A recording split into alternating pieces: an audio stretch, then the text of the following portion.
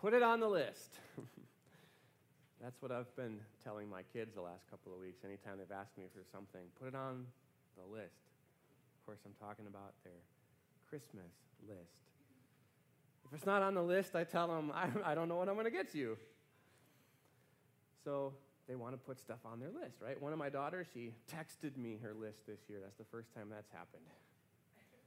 Another daughter wrote a really short little list this year. I was kind of impressed by that. Apparently quite content. Thank you, God.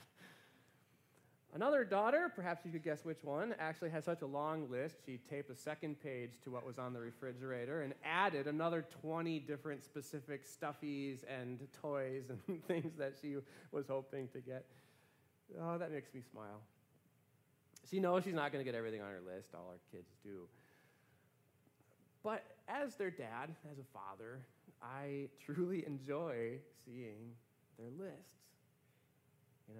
As far as it's wise and good and reasonably possible, like I want what they want. I want to be able, throughout their lives, to give them good gifts as their dad. Even though they know they're not going to get everything, some things I'm not going to want to get them, won't be able to afford to get and all that.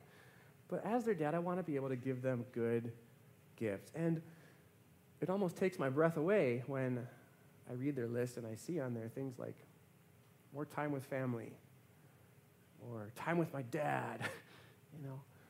Man, I love seeing that. Like, if I'm really honest with you, like, that's pretty much my whole list right there.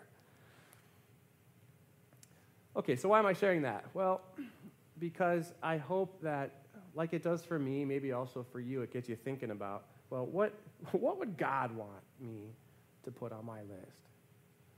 Right? Or what are the good gifts that our Heavenly Father wants us to ask Him for? You see, that's really the big idea behind this series, my grown-up Christmas list. Taking that title from a song, a Christmas song by that title. Have you heard that song? My grown-up Christmas list, maybe sung by Kelly Clarkson or Amy Grant. The lyrics of the song, they start out and they kind of remind us that when we're little, we tend to put things on our list, really thinking about ourselves, first of all. But we tend to put on there, material things, shiny new things, right? Toys and technology, things like that. But then as we grow up and hopefully mature also, we tend to find out and realize that those kind of things, they don't ultimately last.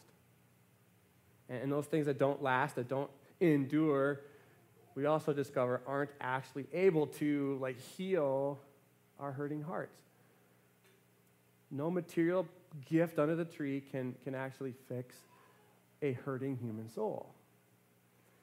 And those kind of things, they can't fix, they can't help, they can't repair what's broken out there in the world. All the pain and all the sadness that exists out there in the world. Things like what happened in Waukesha, Wisconsin 2 weeks ago. Did you hear about that? I woke up that morning and on BBC World News, the number one story was about something that happened just a few miles from where I grew up. A disturbed man drove an SUV through a Christmas parade, and it seems intentionally trying to hit and run over and harm people, killing 6 people and injuring dozens more. It's so sad. It's so tragic. It's so senseless, right? Well, no material present given under a tree can heal that kind of pain, can it? Really, what we're going to see is there's only one who can. And if not fully in this life, then for sure in the next. And that's our Savior, Jesus. So what we want to do together the next couple of weeks, friends, is as we come together for worship in this series, we want to just kind of consider what might be on our grown-up Christmas list. What would our Heavenly Father want us to put on our Christmas list? So today, what we're going to do is we're going to start out, we're going to look at actually some ancient words from the prophet Isaiah from the Old Testament. So Isaiah, he lived, the words that we're going to read in just a little bit, he wrote about 750 years before Jesus was even born. So Isaiah, he's writing to God's Old Testament people who were about to go off and be taken away from their homes into exile in the land of Babylon, where it would be long and hard, and they would be waiting and waiting and waiting.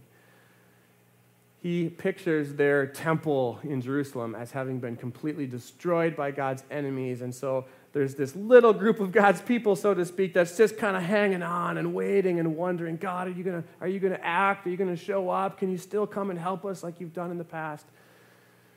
So Isaiah is writing to these people, and as he writes, you hear a people really kind of crying out to God. All right, listen for this like anguished plea to God, kind of hoping that God would give them a second chance to be his people again, even though they know that they don't really deserve that. Okay, so here are the words that we're going to read today from Isaiah chapter 64, and we're going to read 9 verses, and then we'll just talk about a few of them before we finish. So here's what Isaiah says in chapter 64.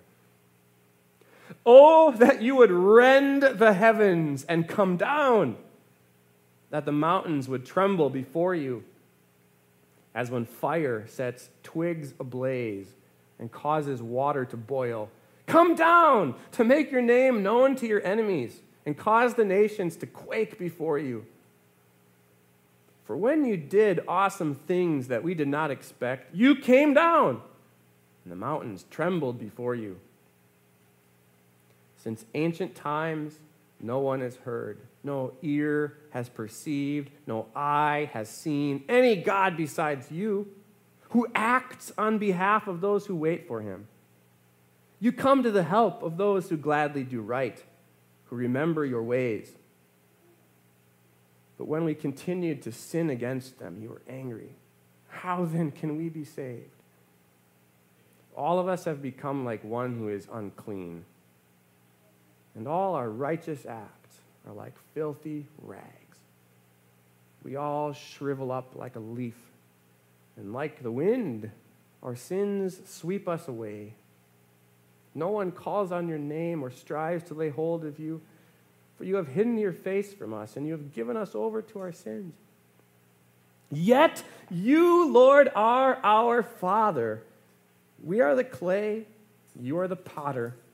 We are all the work of your hand. Do not be angry beyond measure, Lord. Do not remember our sins forever. Oh, look on us, we pray, for we are all your people. Well, okay, I'm sure you notice here, there's a lot of emotion there, isn't there? This is an anguished, aching kind of prayer to God, isn't it? Again, he starts out, he says, oh, that you would rend the heavens and come down. You know what that word rend means? It means to tear open, to tear apart. I see, you get what he's saying? The whole prayer is kind of like, God, you see the desperate situation we're in down here, don't you? God, we need you to do that thing where you, like, whatever it takes for you to, like, tear open the sky, come down here, God, to help and to act and to intervene because we need you. In a way, it kind of reminds me of when I was a boy. The house that I grew up in was a 2-story house, and I can kind of still remember my mom or my dad calling up the stairs. I was probably, in my bedroom playing video games and had the music on loud or something. I can remember them saying, "Young man, come down here right now." Of course, I don't know, does that sound familiar? Anybody, right? Of course, for me, that probably meant I hadn't emptied the dishwasher or done something that I was supposed to do, or it was because they were calling me downstairs. I had done something wrong, and now I was in trouble. I got that voice, "Get down here right now, young man." So when my parents would say that, it's usually probably because I was in trouble. But here, Isaiah, it's kind of the reverse, isn't it? He's calling out to God, and he's saying, God, we need you to come down. We need you to show up. We need you to help because we, your people, are in big trouble. It's not hard to look around at the world and think we're in big trouble, is it? There's a lot of trouble in this world. I think that's one of the tough things about growing up, isn't it? As you grow up and you go through life, you find out that there's a lot more pain and suffering and hardship and sorrow out there than you ever really imagined, especially if you grew up in a nice home with loving family around you, right? You realize, wow, this world is broken. As you grow up, it's tough, too. You find out, there are systemic, that's the key, that's one of these buzzwords, right? But there are systemic issues with society, with the world, and it's like it doesn't matter who's in charge. No politician's ever been able to actually fix all these things. What's wrong with this world? So much pain and suffering, despite our advances in technology and all of our science and medicine, we still have sickness, we still have variants, we still have death. We haven't solved those issues. We go through life, we discover more and more there are people out there in the world who have an agenda to overturn, as if it were possible, all of God's biblical values, to throw God off the throne himself, if that were possible. So hostile to God and his word. We find as we go through life, though, too, it's not just like out there, but we also experience our own personal struggles and troubles. There's a lot of heartache, a lot of frustration, there's a lot of exhaustion, right? And all because we live in a world that is corrupted by sin. The Bible tells us that actually the whole creation itself is like groaning out in the pains of childbirth, right? So if it ever seems like the whole creation, the planet itself, and everything around us is kind of falling apart and laboring under the curse of sin, that's because it is. And God's honest about that. He tells us exactly what the problem is in his word, in the Bible. We can't just fix it on our own. So if you're like me, we'd like to just kind of maybe shield our kids from all that pain and suffering that's out there, right? At least that's how I often feel as a parent. Protect them all from all that. And maybe you feel like that too sometimes. Perhaps maybe that's why I love to see on a kid's Christmas list, my children and young kids, like, what do you want for, like, to see their list? Because if, just for a moment, looking at a young child's Christmas list, you can maybe think the world's just fine. Like when you see stuffed animals and art supplies and things like that, everything's right in the world. And then what do we as adults do? We quickly sabotage that moment. We grab for our phone and we pursue that ritualistic slow scroll through social media, and we find out everything that's wrong in people's lives. We see what looks so perfect in other people's lives, and we feel miserable about our own. And we see all the news headlines and all the videos describing all the terrible things that are happening all over planet Earth, one after another, and we can hardly handle it. And our soul starts to go back to that numbing place that we've become so familiar with in our modern world. Do you ever wonder, as I do, God, what should I even ask for? I see all this stuff. I feel my heart going hard because I can't handle it all. What should I even pray for? God, what should I even put on my Christmas list? I guess that's why this week, especially, I've really come to appreciate Isaiah's prayer. And just to say, oh, that you would rend the heavens and come down. And maybe that could be our prayer as we just think about what would that mean? What would that mean for us? Oh, that you would rend the heavens and come down. That's how Isaiah begins his prayer, because he's remembering who the true God is. He says a few verses later, because God, you're a God who acts on behalf of those who wait for him.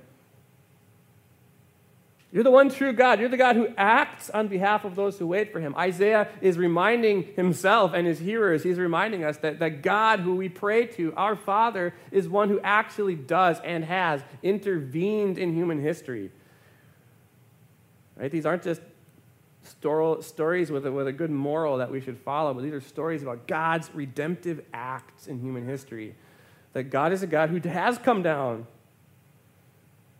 and rescued his Old Testament people from their slavery in Egypt. God showed up with power. God showed up at Mount Sinai when the mountain trembled and there was fire and shrouded in smoke. And he declared his covenant to his people. He claimed them as his own. He led them into the promised land. God came down. He showed up. He intervened to help when there was no help.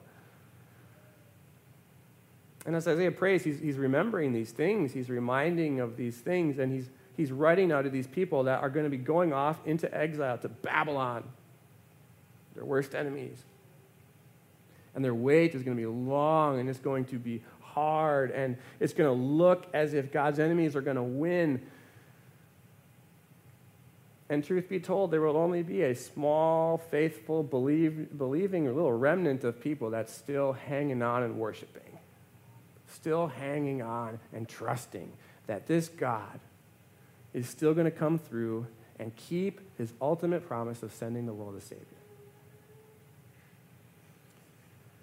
And so Isaiah prays, oh, that you would rend the heavens and come down. He's saying, God, we need you. We need you to come down again and intervene to help your people with power. Isaiah is very mindful, though, that this kind of a prayer, it's not just something that we can demand of God as if this is what we deserve as his people. Because did you catch why, as I read the verses earlier? He's pretty honest about this. He's not making a demand of God. He's making a plea to God on the basis of his mercy, because Isaiah is admitting, full stop, that we don't deserve this because we were all part of the problem. Did you catch what he said here in verses 6 and 7 again? All of us have become like one who is unclean, and all our righteous acts are like filthy rags. We all shrivel up like a leaf, and like the wind, our sins sweep us away. No one calls on your name or strives to lay hold of you. It almost sounds like he's describing our society today, doesn't it? God, we just get out of our face. For you have hidden your face from us and have given us over to our sins. All right, so it sounds great to say, all right, God, would you just come down here and do something about all those bad people out there who are doing all those bad things? Like, God, smite them down, right? But that's not Isaiah's prayer, because he knows if that were his prayer, what would God do? He'd have to smite us down. He's acknowledging we don't deserve your deliverance. And friends, it's just important that that's a hard truth. It's a hard truth. I understand, but we need to wrestle with that truth for ourselves, that we too have all sinned, preferring and pursuing our own ways instead of God's ways. And so it would be good for us to consider a little bit how foolish we would ever be if we would ever start to think to ourselves that it's because we go to church and go through the motions of worship and we speak prayers to God and we give offerings and maybe even we work at a Christian school and that's why God should do what we want him to do for us, as if we deserve that as his people. We should really kind of examine ourselves to just think, do we ever go and sing and pray and greet each other with a smile, only to then go home and use our words to curse and to swear and to gossip behind each other's back? Do we ever go to work and treat our coworkers or our boss with cordiality and kindness, only to go home and bark at our kids or snap at our spouse with utter contempt with the most loveless kind of words and actions? Do we ever tell people to do or not do certain things, but then we go and we do those very same things when no one else is watching? This is why Isaiah, it's important to get, in the middle of this prayer, what does he do? He cries out, how then can we be saved? Did you catch that? Right in the middle, right? He's just praying to the Lord. How then can we be saved? Is there any hope? Well, yes, there is. And Isaiah goes on to point us to that source of our hope, the source of his hope. Those last two verses, 8 and 9, what does he say? He says, Yet, you, Lord, are our Father. We are the clay, you are the potter. We are all the work of your hand. Do not be angry beyond measure, Lord. Do not remember our sins forever. Oh, look on us, we pray, for we are all your people. I just love that little yet in there, yet, despite our sins, despite the society that we live in, yet you, God, who are you? You, Lord, you are our Father. We have a relationship with you. Remember, you claimed us as your own. And you're the potter. We still are your people. We are the clay for you yet to shape. We haven't been perfect. We do not deserve it. But we plead to you on the basis of your fatherly love. Lord, look on us. Have mercy on us. Perhaps then we might say that on our Christmas list, our grown-up Christmas list, what we want, what we need is a second chance to be God's people. I say it like that because I think in our world today, it's not all that common, is it, that people would give a do-over, a second chance. Like especially lately, we live in a world where, boy, once the social media mob is coming for you, they're out to destroy you, right? To cancel you. There's no forgiveness there in our world. But we have a God, Isaiah is talking about, who offers us a second chance to be his people. But not just like a second chance in the way that we maybe think of it as humans. Like, not just a second chance like God is saying, okay, well, this time you better get it right. Or else, right? But a second chance in the sense of who is God. He's our heavenly Father who loves us. He's a God of grace. He's a God who wants to give us his best gifts to show us his faithful love. So it's like second chance, third chance, fourth chance. Who's even keeping count anymore? Isaiah prays, oh, that you would rend the heavens and come down. And he acknowledges, because now I know who you are. You're a God who acts on behalf of those who wait for him. Well, friends, who is our God? He's a God who has actually acted upon Isaiah's prayer. The prayer of Isaiah, the prayer of his people, our prayer too. He answered it on Christmas. How? Well, Jesus Christ, God's Son, came down. As we confess in the Nicene Creed, for us and for our salvation, he came down from heaven, was incarnate of the Holy Spirit and the Virgin Mary, and became truly human. I mean, just think, the sinless, holy Son of God humbled himself to be born into this world as one of us, to do for us the most amazing, incredible things that we could never even imagine or think about or come up with on our own. Remember, Isaiah, he cried out in the middle of his prayer, how then can we be saved? That's what he asked, right? How then can we be saved? Well, we know. It's through the sin-free, stainless, perfect life of Jesus who lived in our place. It's because of the anger-satisfying death of Jesus who died on the cross in our place. It's as a result of the grave-rattling resurrection of Jesus who lives now to prepare a place with us in the Father's presence in heaven. And that's why we have hope. Because of Jesus, Isaiah's God is our God. His prayer can be our prayer. His hope and our hope. Here's what he says again. Yet you, Lord, are our Father. We are the clay. You are the potter. We are all the work of your hand. Do not be angry beyond measure, Lord. Do not remember our sins forever. Oh, look on us, we pray, for we are all your people. So, friends, what's on your grown-up Christmas list today? A second chance? Well, you've got it. Through Jesus Christ, who came down on Christmas, you've got it. And so much more. Because you know what else is in store? Well, just as Jesus came down on that first Christmas, he's coming down one more time. Not as a little baby this time, not coming to suffer and die and pay for sin. He's already done that. So that God remembers our sins no more. He's removed them from his presence. We are forgiven.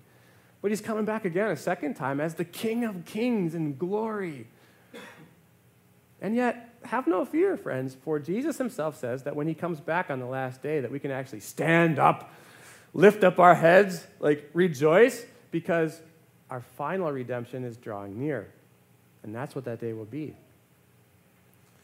Jesus is coming down one more time, rending the heavens to gather all of the little faithful, believing remnant of his people, wherever we might be, clinging to faith. He's going to bring us home safely to be with him in really a trouble-free paradise.